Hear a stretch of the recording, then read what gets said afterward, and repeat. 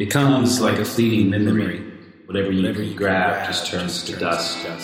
Like eye contact with a stranger in a crowded room is a dream begging to be real. The passing note of a song, the glimmer of the shifting sea. You think you saw it, you think you see it, and we're off. All right. Hey, to the shores. To the shores. Yummy, yummy. How's it going? Oh, good. Crazy, I guess. Yeah? Yeah, just so many things are happening right now. It's insane. Just business is starting to pick up, which is never thought that would happen. And That's amazing.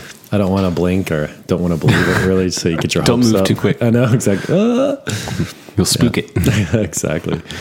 I mean, we got some ways to go, but like all the pieces are getting in place, which is really cool. Yeah, it really feels like there's something has lifted. Like real life seems like it's peeking its head out. It is. It's like a turtle.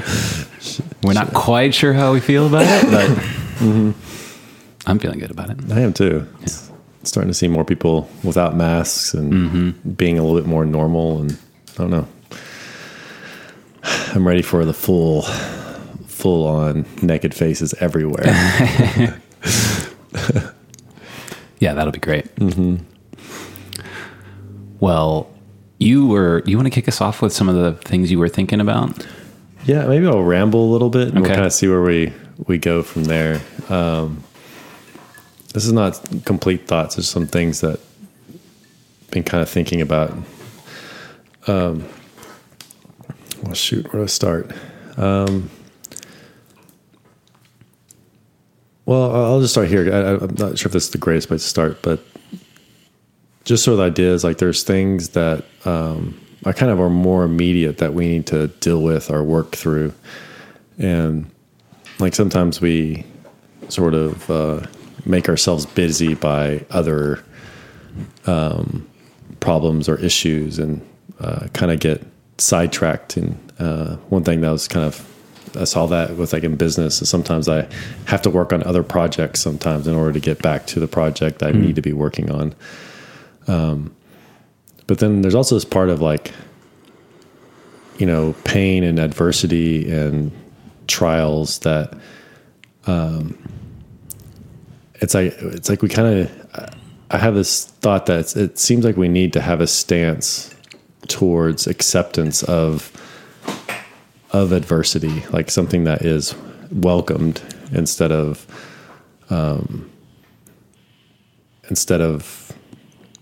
running away from them. You know, it's sort of like a part of life that's so valuable, and it's like where we learn the most. It's kind of like whether you're talking about like a pruning of some sort. It's like none of that is necessarily pleasant, but it depends on how you orient yourself to the pruning or the adversities or the hardships that you're going to kind of get the rewards from the process of the pain. You know, it's like a lost loved one, or, you know, a breakup, or, you know, your business is going down the shitter. You're missing in a relationship or something like that. Or, I mean, there's just so many areas that I think we all face, and there's like, it's almost more of like, those are opportunities rather than they're, something that is, negative or that we should turn away from and hide from. You know, it's like, there's a certain acceptance, and there's something about that kind of stuck out to me as far as this idea of a continual yes. Like there's this part that's like in Christianity, there's this idea of like the eternal amen. It's sort of like, it's like type of thing. It's like it's this sort of inviting, you know, and accepting. And something I learned from Allison through birth was that the more that you fight the pain, the worse it hurts. So it's like as contractions are coming on, and they're truly painful that only women understand. Yeah. But I've learned through her. is that there's this part that you kind of have to relax your body and allow those contractions to happen. And you kind of, I remember one thing that we learned early on in birthing and stuff like that was kind of let your body do the work. So there's this part that you kind of get out of the way of the process and allow the process to work itself out, you know. But you are participating in that. You're relaxing, you're focusing, and you're, you know, allowing your body to do the work it does. It's sort of like maybe if you cut yourself, you know, it's like you're not going to make yourself heal faster if you. It's like, I think there's a lot of things that even in sickness and stuff like that, like you know, I think depression and depression can actually make you sick. You know, like it. Oh shoot, I'm not going to do this very well at all. I feel like there were some things I had studied earlier, a few years back or something like that, like how just your mindset and the way you think about things can actually lower your immune system. And obviously I don't have any facts or figures on that. It's like, I kind of know that is true, but I don't know Well, the thing that comes to my mind is I don't remember. There was a doctor that I think was being interviewed on Joe Rogan, and he was talking about the mind's control over the body and how I guess they've done studies where they have people who are going to go in for surgery, meditate on not bleeding. And when people do that, they will bleed significantly less than people who don't do that. Like you can tell yourself to not bleed when you're cut open. Yeah. Just crazy. But you hit on, maybe that was a lot in there. Yeah. Just kind of threw out a bunch of stuff. I think a few points that stood out to me. One is the idea that when you're solving a difficult problem, it's often beneficial to take a break from it and work on solving other problems. And that generally will help you solve the problem faster than if you just stayed and concentrated on it. For instance, if you're, you know, even just at your job, if you get up and take a walk, you'll often solve problems while you're walking because I don't know what it is. Your brain has more space to move things around, or maybe when you're not concentrating on it so hard, the patterns tend to emerge a bit more easily. Yeah, you think of a lot of those discoveries that have been made over the years. It's like our showers and bathtubs and walks and you know, it's like there's, you know, like that's how we found out how to measure gold or how much gold is in something is when the guy was taking a bath and the displacement of water and stuff. And he figured out how to measure gold in water, or is that what it was? Yeah, it was. Obviously, I'm not going to get this 100% correct, but I forgot what his name was now. Yeah, like how much the. No, I'm going to screw that one up. But it's sort of like we have these epiphanies when we kind of stop focusing on the problem in general, you know. But I think there's also a difference between not focusing on it and also running away from it. Like you showed me that guy was a little bit cheesy in his explanation of the soul and fracturing and stuff like that. But it was an Instagram video that we watched. Yeah. And, but there's one thing that kind of stood out to me, and that was like how you know, when you kind of detach yourself, that you kind of fracture, you know, from, if you try to detach yourself from the foundations of who you are, whether you want to call that your soul or yourself or your inner being, or, what does Jung call that? The true self, you know? Yeah, it's like you can, and you start to believe or live out lies. It's like you kind of start to fracture yourself, and that you can see that whenever you tell a lie, it's like then you have to tell another lie to cover for that lie, and it's like then you have this like string of lies that, you know, how can you come back from that? You know, it's like there has to be a breaking of some point that, you know, like in Christianity, it's, you know, forgiveness, you know, it's like, man, I've gone so far. All I can do is just say, will you forgive me? You know, it's like, I can't recount all the steps that I have, you know, wronged you or whatever it might be. It's like kind of like let's start over. And there's sort of like this, like bringing back together the self. Yeah. That happens when like two people have a moment of reconciliation or forgiveness. It's not that all those things were repaired. It's more of like, it's sort of almost like a do-over, an acknowledgement of the failures, you know, and then sort of the agreement that, okay, let's start over, start afresh. It's a return to the truth. Mm-hmm. Was there a line between that idea of fracturing and forgiveness and the idea of taking your attention off of a problem you're trying to solve in order to help solve it? Well, it just seems like there's a lot of layers here, because, like, you know, it's not just about solving the problem. Like there's a lot of, it seems like there's a lot of aspects to this that's like, it's emotional, it's logical, it's mental, heart, you know, however you want to say it. It's like you can't separate them. I think sometimes you need to be led by one or the other, you know, as far as like you like feeling something deeply and not understanding it, you know, or like saying, nope, this is the way I'm going, and setting your face to the north and going north, you know. It's like you might not understand all the things that you're feeling, but you're going to focus, you know, on something, you know. And other times you have to kind of allow yourself to, but as far as like fracturing and telling yourselves a lie, what was the first part of that question? If there was a tie between that and what we were talking about with, like taking your attention off of something and doing something different in order to help move that original thing forward. Yeah.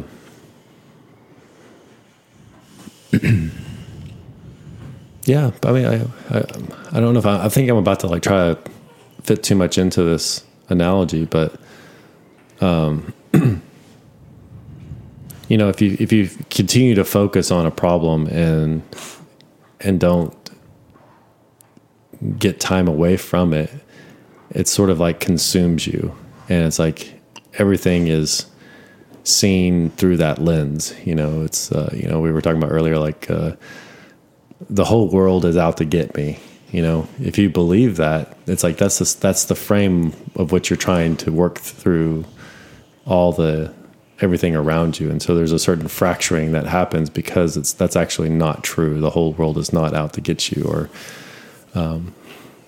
so it's like if you're trying to solve a problem through that framework, then everything starts to fracture and break down, because that's just like a one aspect of something. That seems to relate to what we were talking about, I think 2 episodes ago, in that you have to be careful about the stories you tell yourself about the past and about who you are.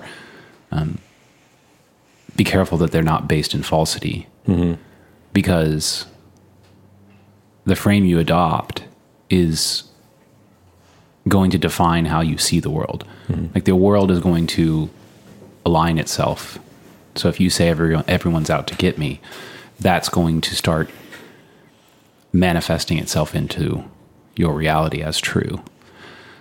Like another example that I think of is that often people who have been betrayed in a relationship tend to become, after that, hyper vigilant. It is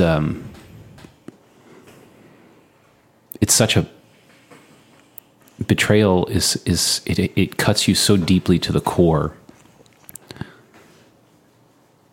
It overwhelms your perception of everything. And so you start looking for it everywhere. Everything starts to align to that point of view, that suspicion maybe. How do we get so myopic? Like it's like how it's like we only have so much energy to focus on, something, it's like, and how do we not become so myopic, Well, maybe that's the sort of tie to this idea that you need to take a break from something. Mm-hmm. Try to intentionally put your attention somewhere else. Yeah. Take it. Yeah. Just kind of pushing them. There you go. Luca. He's chewing on his foot. That was so good. Chewing on his foot. Well, it's like, maybe it's a thing is there's that part where, if you're in too much order, you need a little bit of chaos. And if you're in chaos, you need a little bit of order. Right. And I think there's a certain amount of wisdom that happens in how we walk through life, as far as like understanding and knowing when the difference is. It's like, if you're so focused on trying to fix something, it might be because you're so engaged in ordering everything, and maybe you just need to do something different to kind of shake things up and get you a new perspective. Mm-hmm. It's like, or if like, you're just running around with your head cut off. It's like, well, maybe focus in on something and like, bring some order into your life, make your bed or whatever. Well, it seems to be themed around the idea of change, because I feel like often structure can have a lot of positive change in your life. Mm-hmm. By laying out your day and saying, this is what time I get up, and these are the things that I do, broadly speaking, throughout the day. I exercise at this time, I practice my guitar at this time, I work during these hours, and that can be really good. Mm-hmm. Because there's some attention shifting built into that, which is helpful.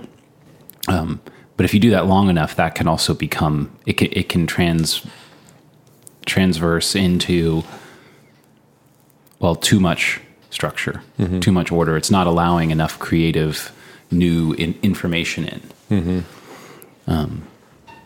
So it's like this constant need for change. Mm-hmm.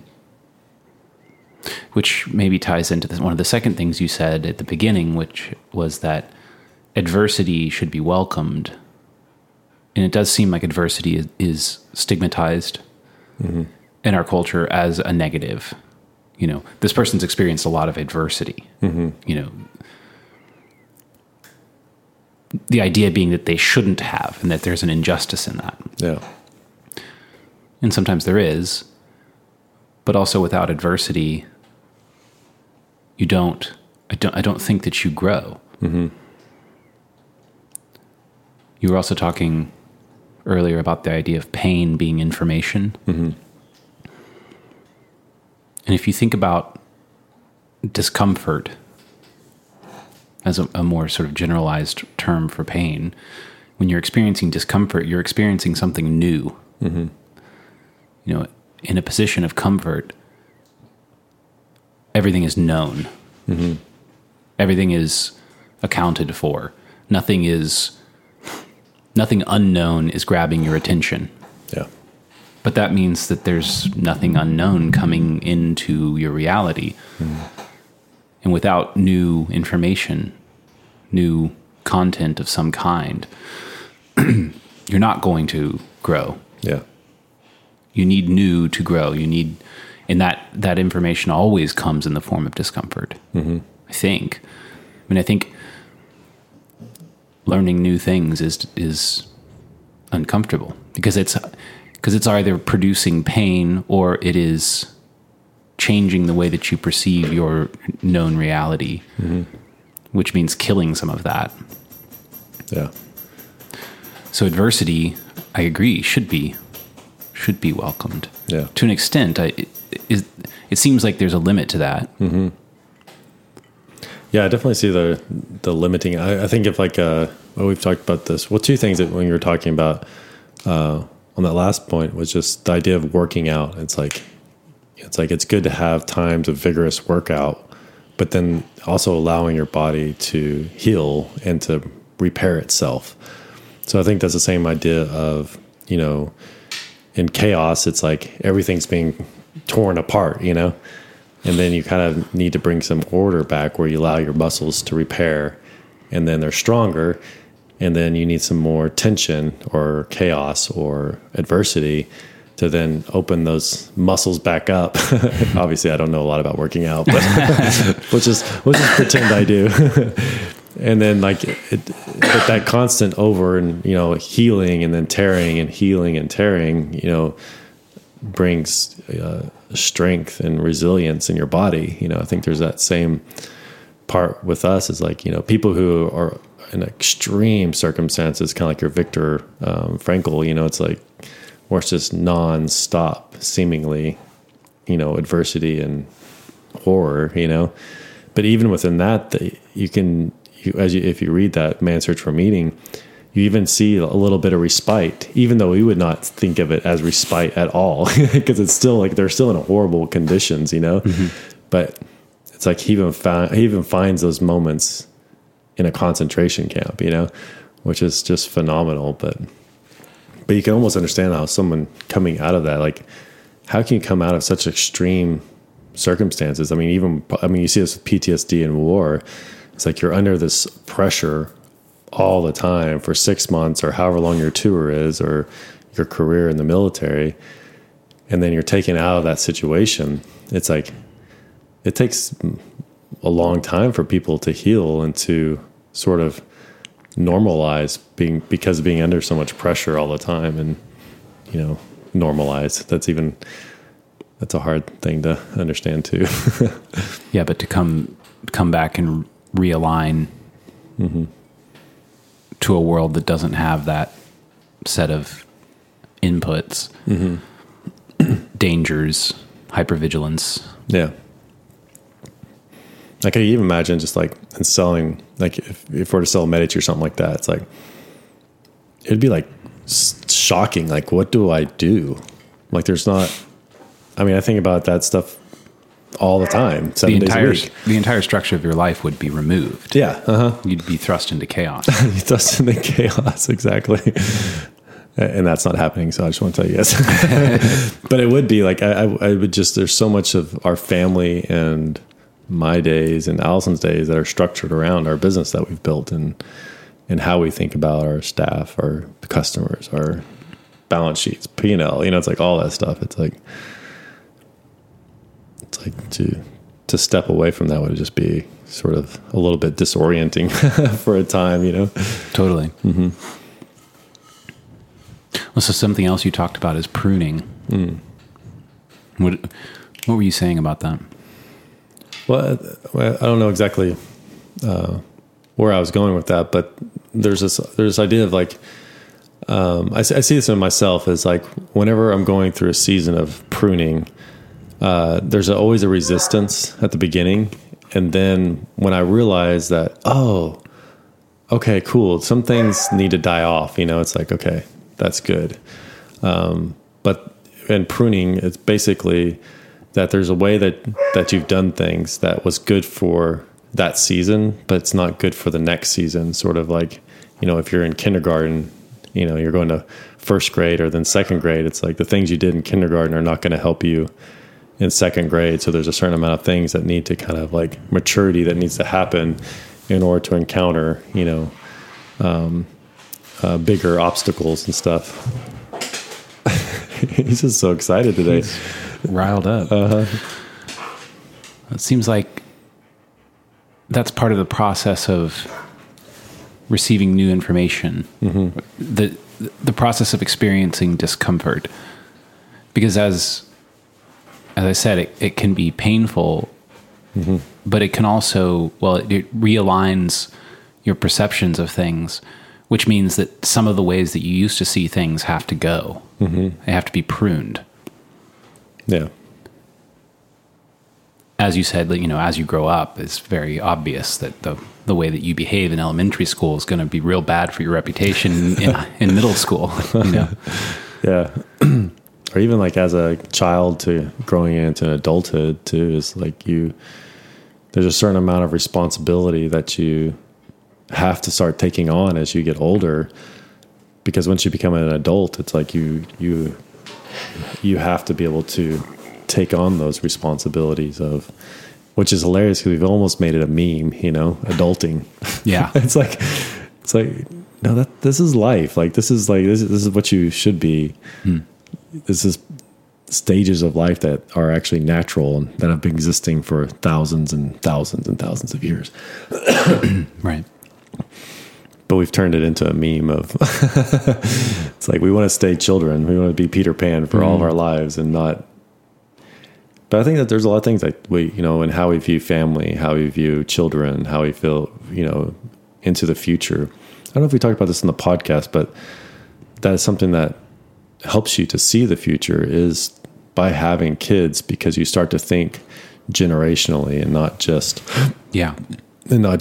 situational and here and now. And so you start to project into the future. And I think you can do it without kids. I think kids is a natural way that we have done it over the millennia,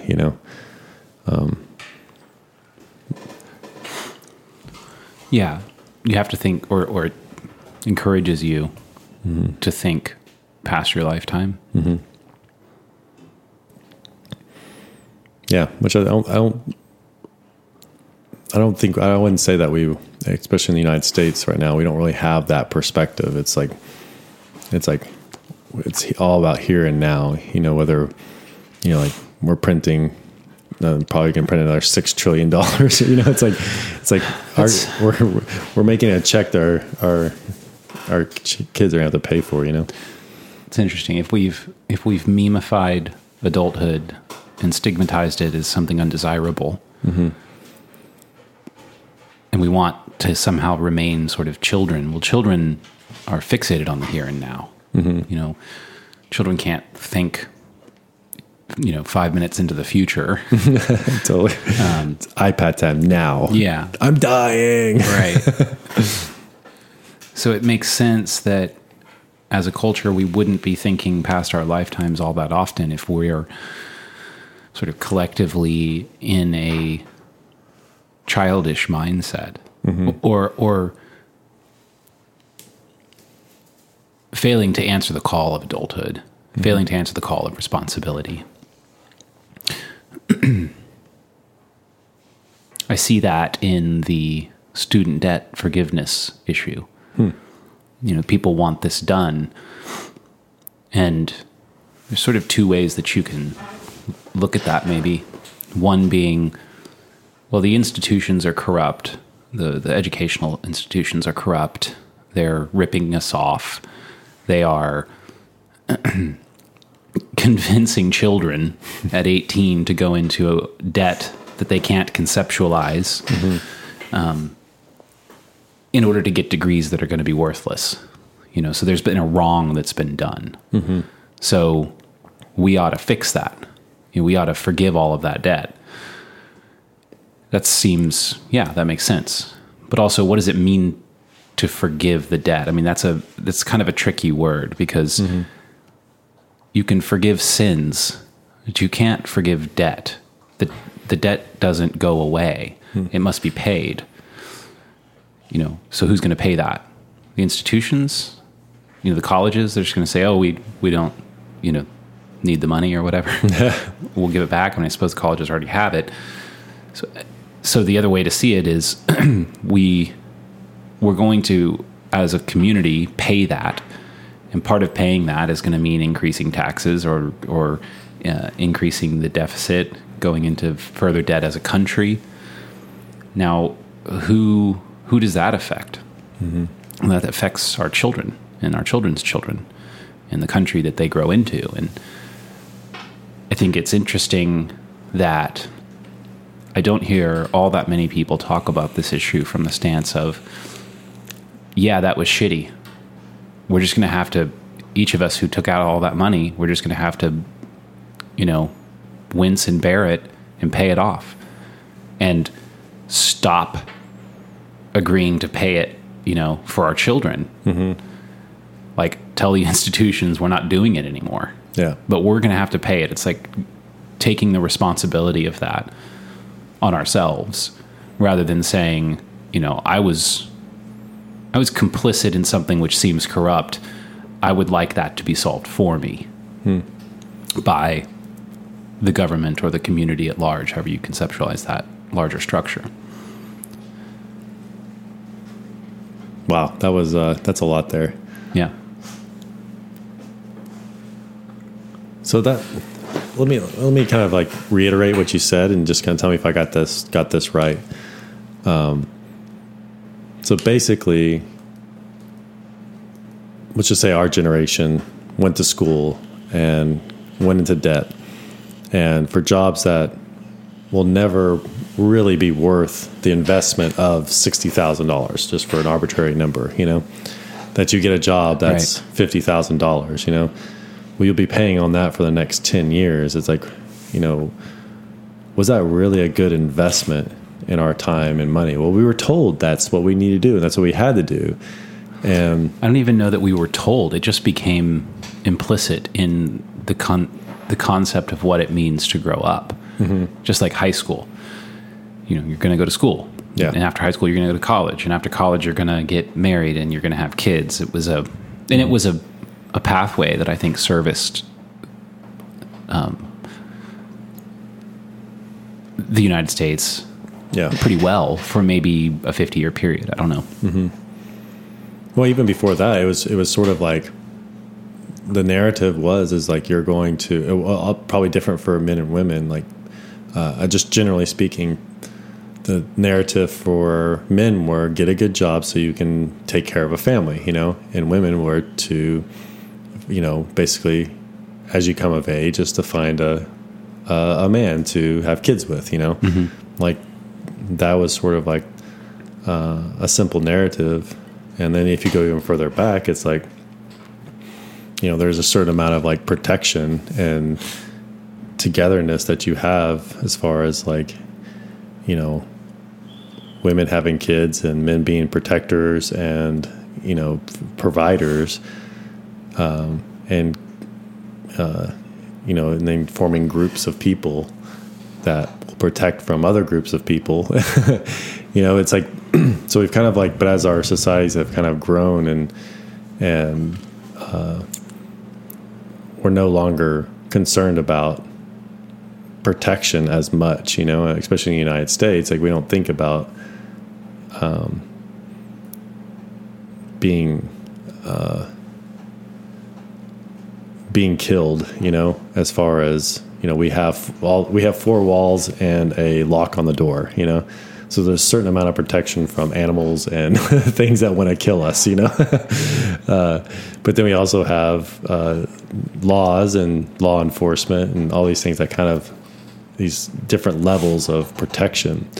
And so we're not as aware of that necessity. So like, what do we do with ourselves? It's like, I think there's that part of it actually gives us the ability to focus on another set of problems. It's like, well, how do we make this world a better place? That might be one, or make more money, or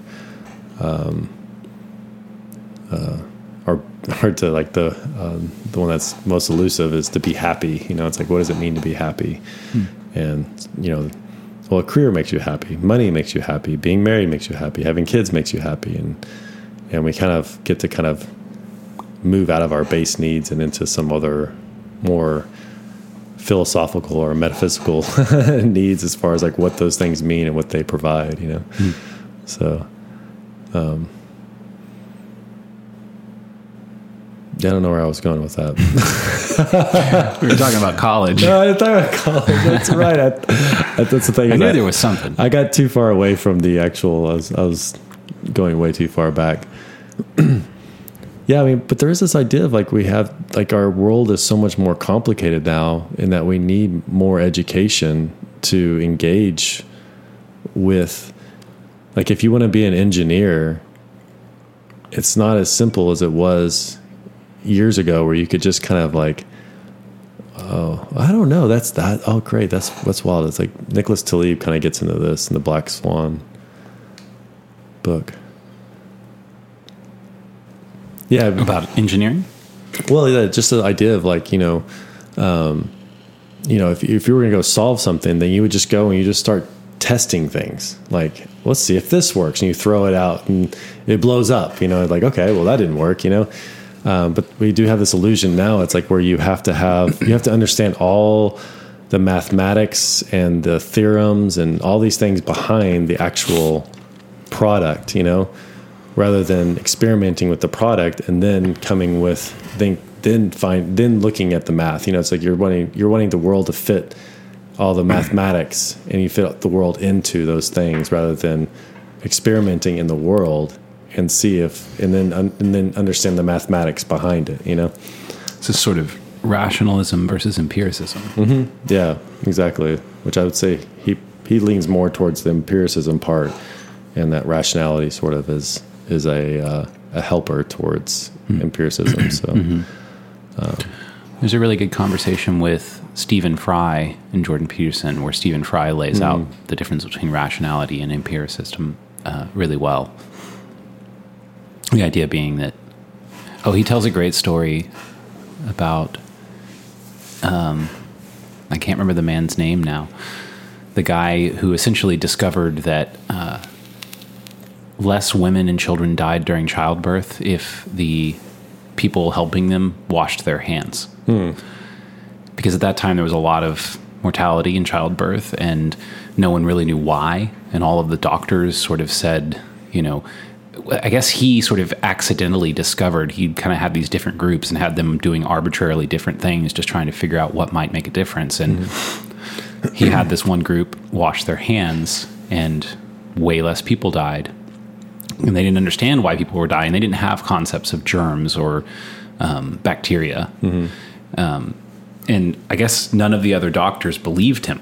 He ended up dying in a madhouse, this guy who discovered this, because everybody was like, that makes no sense. That isn't true. It can't be true. But empirically it was. Yeah. We didn't have a medical model for why. Couldn't say why that was working.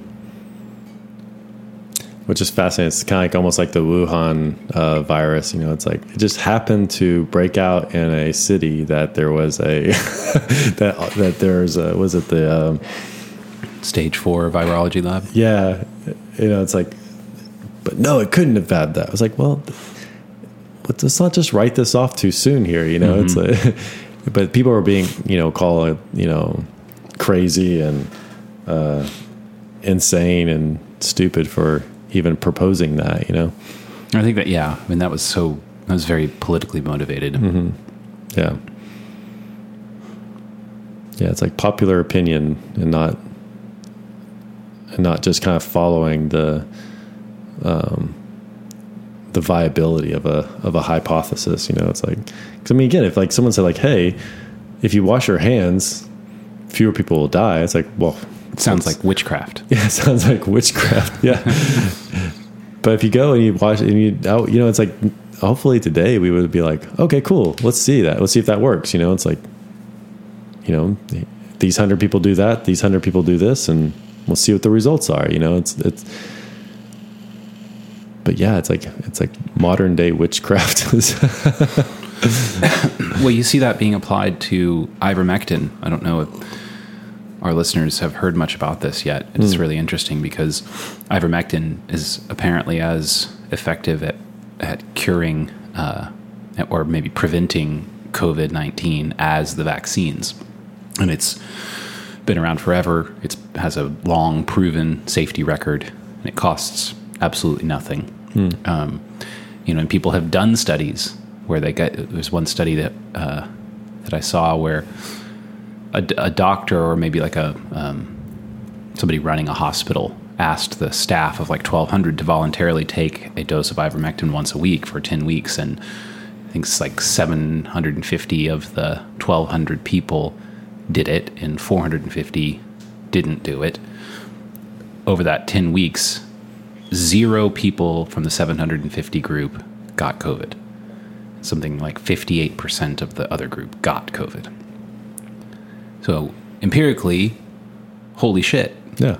That's, but then you have the media saying, ivermectin is not the miracle drug that people think it is. Mm-hmm.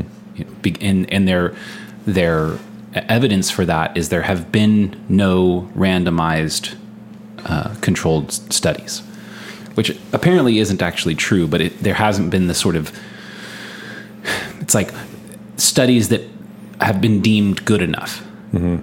But why isn't that study good enough? Mm-hmm. Or at least to start other studies that would, oh, well, we have an instance here. Let's see if we can replicate this. I think that's the whole thing with, if it can be replicated, then there's something there. I mean, that's science. Right. Have you heard about the replication crisis? No.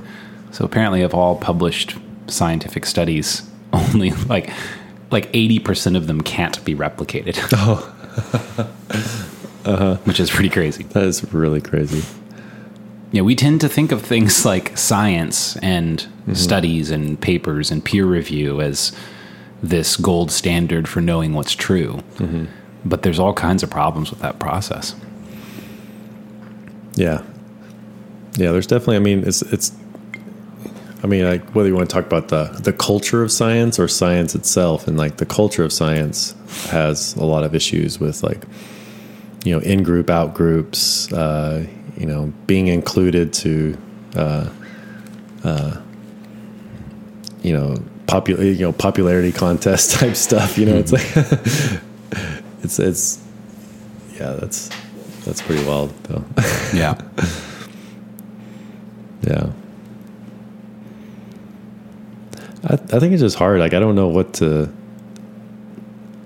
Sometimes I get exhausted because I feel like I have to study almost everything. Yeah. Like even like whenever you were talking about the epileptic, how do you say it? Ivermectin. It's like you sound crazy when you say that. Because it's so counter-narrative? Right, yeah. Right. And then you've heard all the different things throughout COVID as far as like things that might be helpful, and then everyone's like, "You're crazy." It's like, well, tell me why. Like, give me it was almost a sin to mention anything that might be helpful. Yeah. Other than the vaccines. Mm-hmm. Well, even then, it wasn't until Trump was out of office that it became. That's true. Because before it was like the popular culture was anti-vaccine and said they wouldn't take it. Yeah. Mainstream media really pushed that narrative. It's like, which is just that's the thing. I just don't get that. Yeah. How that works. I mean, I understand people's problem with Trump, but I just feel like there was so many things with COVID that just got so amplified that were just needlessly amplified. Mm-hmm. And not that it wasn't serious or dangerous and all the things, but it does seem like there was a culture of fear that got sort of magnified by the way that we engaged it.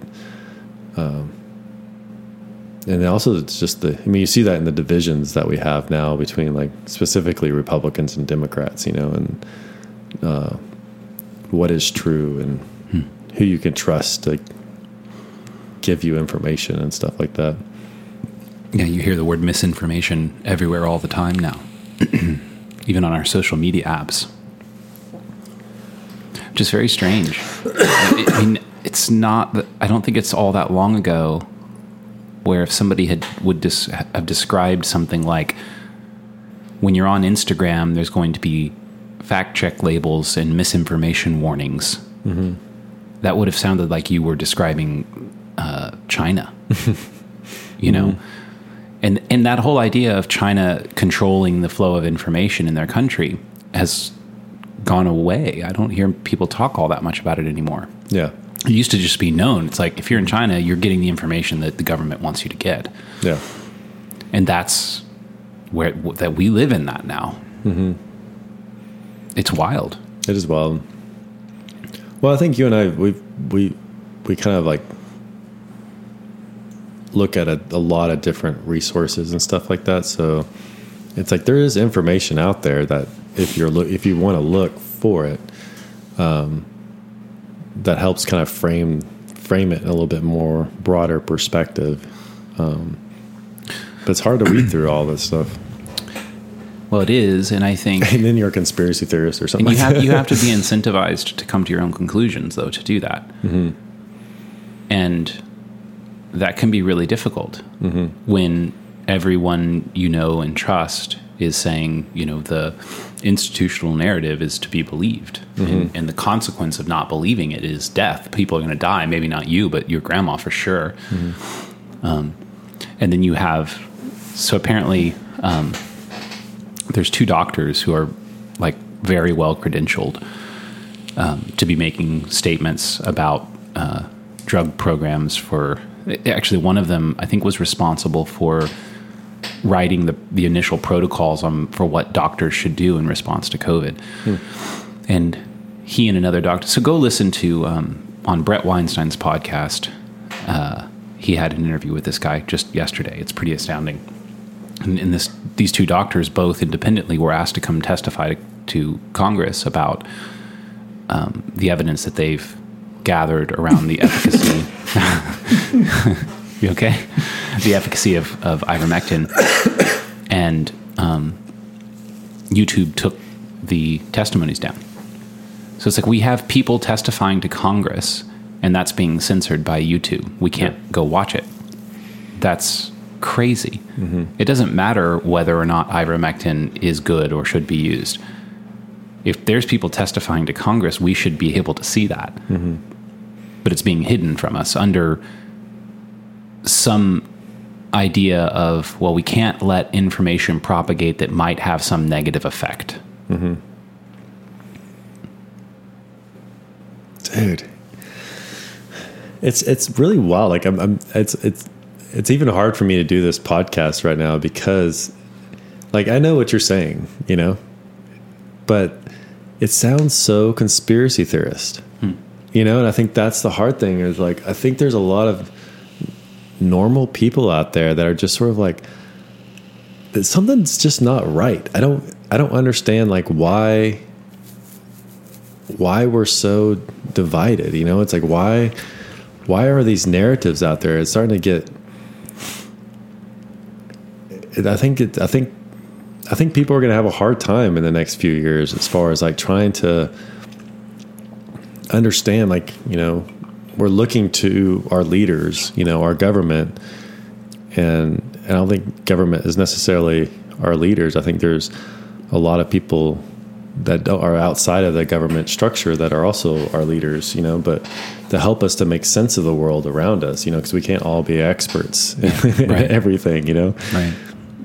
But I think a lot of our leaders are letting us down in a lot of ways. I think some of it was kind of brilliant, and some of it was just, very harmful to our nation of what Trump did. It's like, but at the same time, it wasn't just him. It was like, it was our mainstream media also. And it's, it's like, there was this like whole just deceptive, like no one was really had a level head through all this. And it just sort of escalates and escalates. And it feels like Biden's just quietly escalating it more, Yeah. But he just happens to be on the side of more of the mainstream media's, He's escalating in a way that the popular mainstream media supports. Yeah,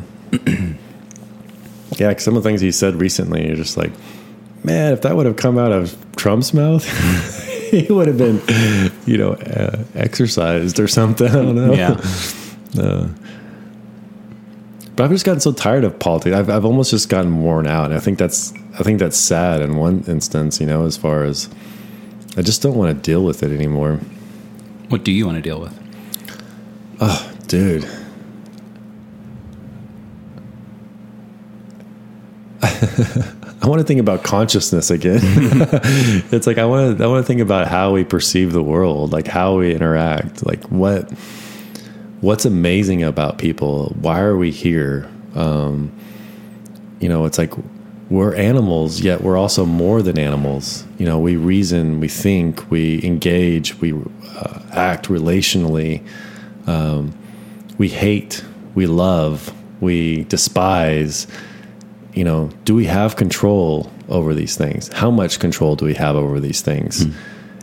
I think those are the questions that I would love to get back to, and not about like what color your skin is or your ethnicity or your religion. It's more of like, oh, those are aspects of you, and how has that impacted your life? It's like all the different aspects that can, whether it be social, political, it's like I would love to get back more into learning from people rather than narratives that are more demeaning and negative and derogatory, that are meant more to divide than they are to bring us together and to be curious about each other. Just because you're two white people doesn't mean they think the same, or believe the same things, or two black people, or even two Christians or two Muslims or two, it's like Jews. It's like, you hear this from Shapiro. It's, like there's Jews think differently. It's like you just can't, these broad categories we're trying to put people into are just too confining and just not true, Right. Like those are aspects of people. So those are the questions I would love to be more engaged with, rather than like, because our government does concern me. I don't know where we go from here. I just see this battle that's happening, and what they think is important that I really don't follow. Yeah.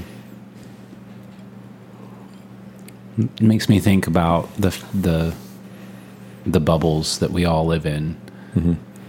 And it feels to me like a lot of us have two very discrete lives. One which is comprised of social media and increasingly mainstream media, as those two things are sort of merging in intent and message and censorship too. And then we have our real life, which consists of things that you can see and touch and smell and talk to and interact with. And the overlap is almost non-existent. I feel like, is there injustice in the world? Yes. Are there terrible incidences of hatred, racism, bigotry? Yes. But those instances are getting picked up into that first world and amplified as if that is characteristic of everything. And I think many of us are forgetting to look around in the real world and say, I'm not seeing any of that here. So what's going on? Like, I'm not saying it doesn't exist, but I'm not seeing it here. Like Biden, I think he went to Tulsa and was talking, gave a speech there, and he said that white supremacy is the deadliest threat in America today. Not Al-Qaeda, not ISIS, white supremacy. And people clapped. And I just thought, I don't think I've ever encountered a white supremacist in my life. Even if I just think about like the last 15 years I've been here in Austin, never heard of a story about it. Never been talking to someone at a party or a bar or whatever, and I'm like, whoa, I think you might be a white supremacist. So it just doesn't match. I mean, maybe it kind of goes back to this idea of empiricism versus rationalism. Maybe you can make a rational case. He didn't, and I'm not sure how you would. But empirically, that's not the reality we live in. And that's not to say that white supremacists don't exist and that they're not terrible and that they shouldn't be condemned and dealt with swiftly. But it doesn't characterize our life. Well, I mean, the argument to that would be that that you're a white male, and of course you wouldn't see white supremacy. You know, like that would be the argument. That would be So white males can't see white supremacy? because you're complicit and embedded in the viewpoint of a white man, and so like you're blind to your own Right. white supremacy. I mean, because the white supremacy we applied to you also. You're getting way too good at this. I know. So the classic Kafka trap. You accuse me of something. If I agree, then I'm guilty, and if I disagree, then that's evidence of my guilt. Yeah. But also, like, sorry, look around the world. That's not how the world works. You can't make a rational or empirical case for that. Well, again, I think that's where we're getting into the danger. Is the Kafka trap-esque type of thinking and reasoning, is that because you fit a certain category, therefore you do not see and you are blind to, and you need to be educated in your own complicity to your white supremacy. And it's something that you have to come to terms with, and I'm going to help you come to terms with that, because you can't see that because you are so embedded in the white male. I think that way of thinking is sick. Like, quite literally. I mean that quite literally. I think that it is a madness, a sickness, that you start seeing the world in a circular way that protects you from seeing it any other way. And I don't want to have anything to do with it. Like, I hear those arguments and I just kind of glaze over, like, sorry, I'm not going to deal with that. I'm not going to engage that. And the thing is that there's an appeal to it, because maybe it's because we are compelled by stories of guilt and redemption and justice, and it sort of has those elements, and it's hard to argue with if you don't see the logical circular logic in it. It's hard to argue with. And I would say it probably, like, I can't effectively argue against it, even though I can see the circular logic. So I think a lot of people just sort of go along with it, but I know that it makes them well, I just think that more people just need to say, no, I'm not agreeing with that, and I'm not going to have anything to do with that. And I think that's hard for people to do that, because it's like being human and empathetic is like we can put ourselves in somebody else's shoes. And so when you paint a picture so narrow, we all know what it feels like to be discluded. You know, we all know what it feels like to be discriminated against in some form or fashion, whether it be not being picked for a soccer team, or being picked last, or, you know, you're in a competition, you know, you're French horn or whatever. You know, it's like we all know what it feels like, you know, and then you see historically how, you know, different groups throughout history have faced different, you know, whether it be Jews, Czechs, Irish, Italians, African American. I mean, it's like every group has experienced, and some not too distant past, you know, discrimination, whether it be on religion, skin color, political orientation. You know, it's like, it's just, so we identify with that. So I think it's hard for people who are empathetic to not see that part. And not that the circular Kafka trap logic is right, but it's just more of like, it's like we can all identify those aspects in ourselves. And so it's hard, because what do you do with that? Even though it might not be true in this specific outcry of, you know, because you're a white male, you're complicit in white supremacy. You know, it's like, well, no, bottom line, no. but I can understand how you got there. And I can understand the hurt that some people have felt, past, present, you know? But also as someone who's studied history, I've seen this something that has infected humankind over and over again. And I actually see this way of thinking about people and putting them in these broad categories as the exact same thing that you're wanting to change. To say all people are this way, like that's what happened to the Jews. That's what happened to black people. That's what happened to Czechs, to Russians, to, you know, it's crazy. Like even like in Russia, you know, it's like if you were part of a social class, you were demonized and took to the gulags. You know, it's like, so it's more of that way of thinking.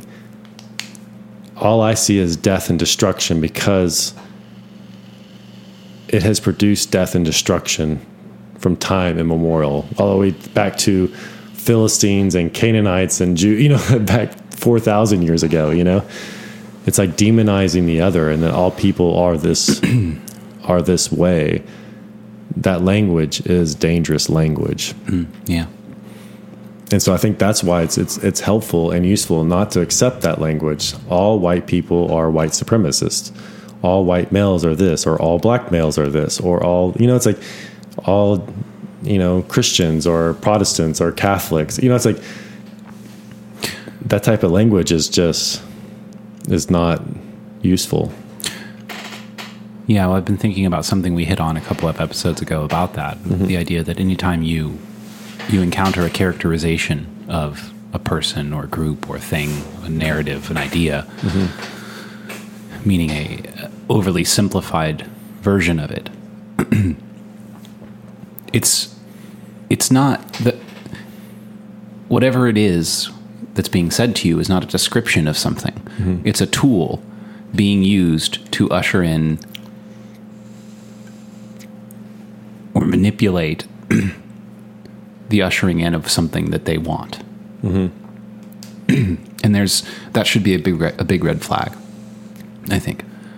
Because what is that? What is that thing that you want? You know, what does Biden gain by saying that white supremacy is the deadliest threat to America today? I mean, he's not saying it because it's obvious. You know, maybe within the bubble of the narrative, it can be taken as obvious. But he's saying it for some political purpose. What is that? I don't know what that is, but to your point, anytime you hear that language of all, it's all this way. Or the biggest issue we're facing, it's like, well, how do you want to qualify that? You know, it's like, cancer's pretty bad. You know, it's like what's our? I kind of thought COVID was the deadliest threat to America COVID, today. That's over. No, I mean there's just. Oh yeah, I mean, like, what is it? The percentage. It's like 1 in 6 or something like that. Like, as far as like, shit, how's it go? I'm gonna say this and I'm gonna get it wrong. Maybe I'll correct it in the notes. But like, how much death comes from medical malpractice? You know, not just like it's like it's one of the deadliest leading causes of death. Yeah, which is crazy. It's like we're such a sophisticated, you know, country with the best healthcare in the world. But I bet very few people know that. Like, wow. So you're talking we could end a lot of death by just maybe being a little bit more careful and or maybe not over prescribe. I mean, that's the other thing too, is like how much is our mental instability to over prescriptionizing? Because we don't know if you're taking 5 different drugs right now, you do not know how those drugs interact with each other. Yeah, there aren't longitudinal studies on every combination of drug. I mean, ADHD is like, what are we doing to our kids by?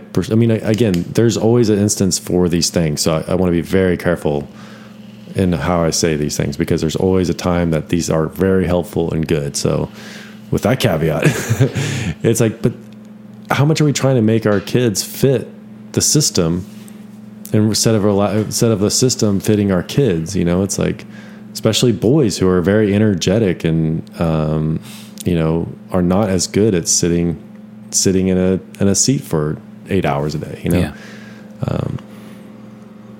but we kind of got off on the topic. Yeah.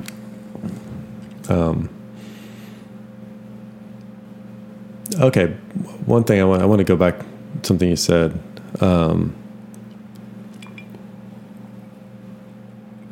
Oh yeah, I mean that's not worth it. I was gonna go back to like the thing that Biden says about lawyers and accountants and stuff, and I was just like, we don't need to go there. We don't need to go there. It's just well, just dumb. How do we want to leave this one?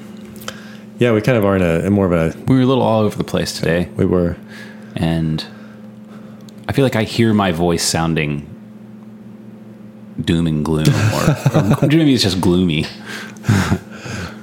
It's funny when we do the podcast, because we have these headphones on, you kind of listen to yourself talk in a way that you don't when you're having a conversation, which is, I think, positive to podcast conversations, but I'm also aware of the way that I sound.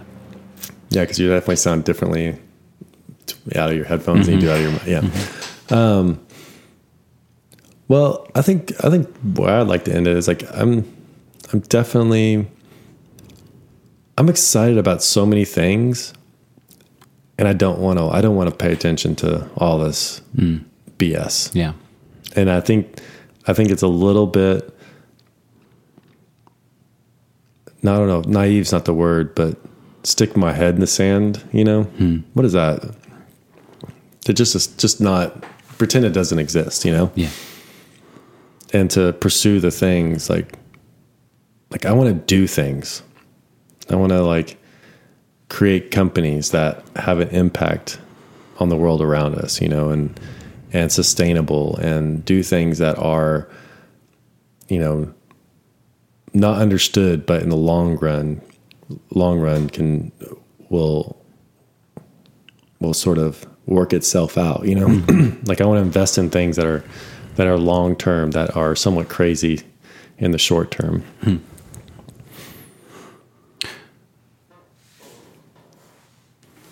I tried an exercise that I just thought would be good. I just sort of made it up, but I sat down and I wrote, what makes me feel sick?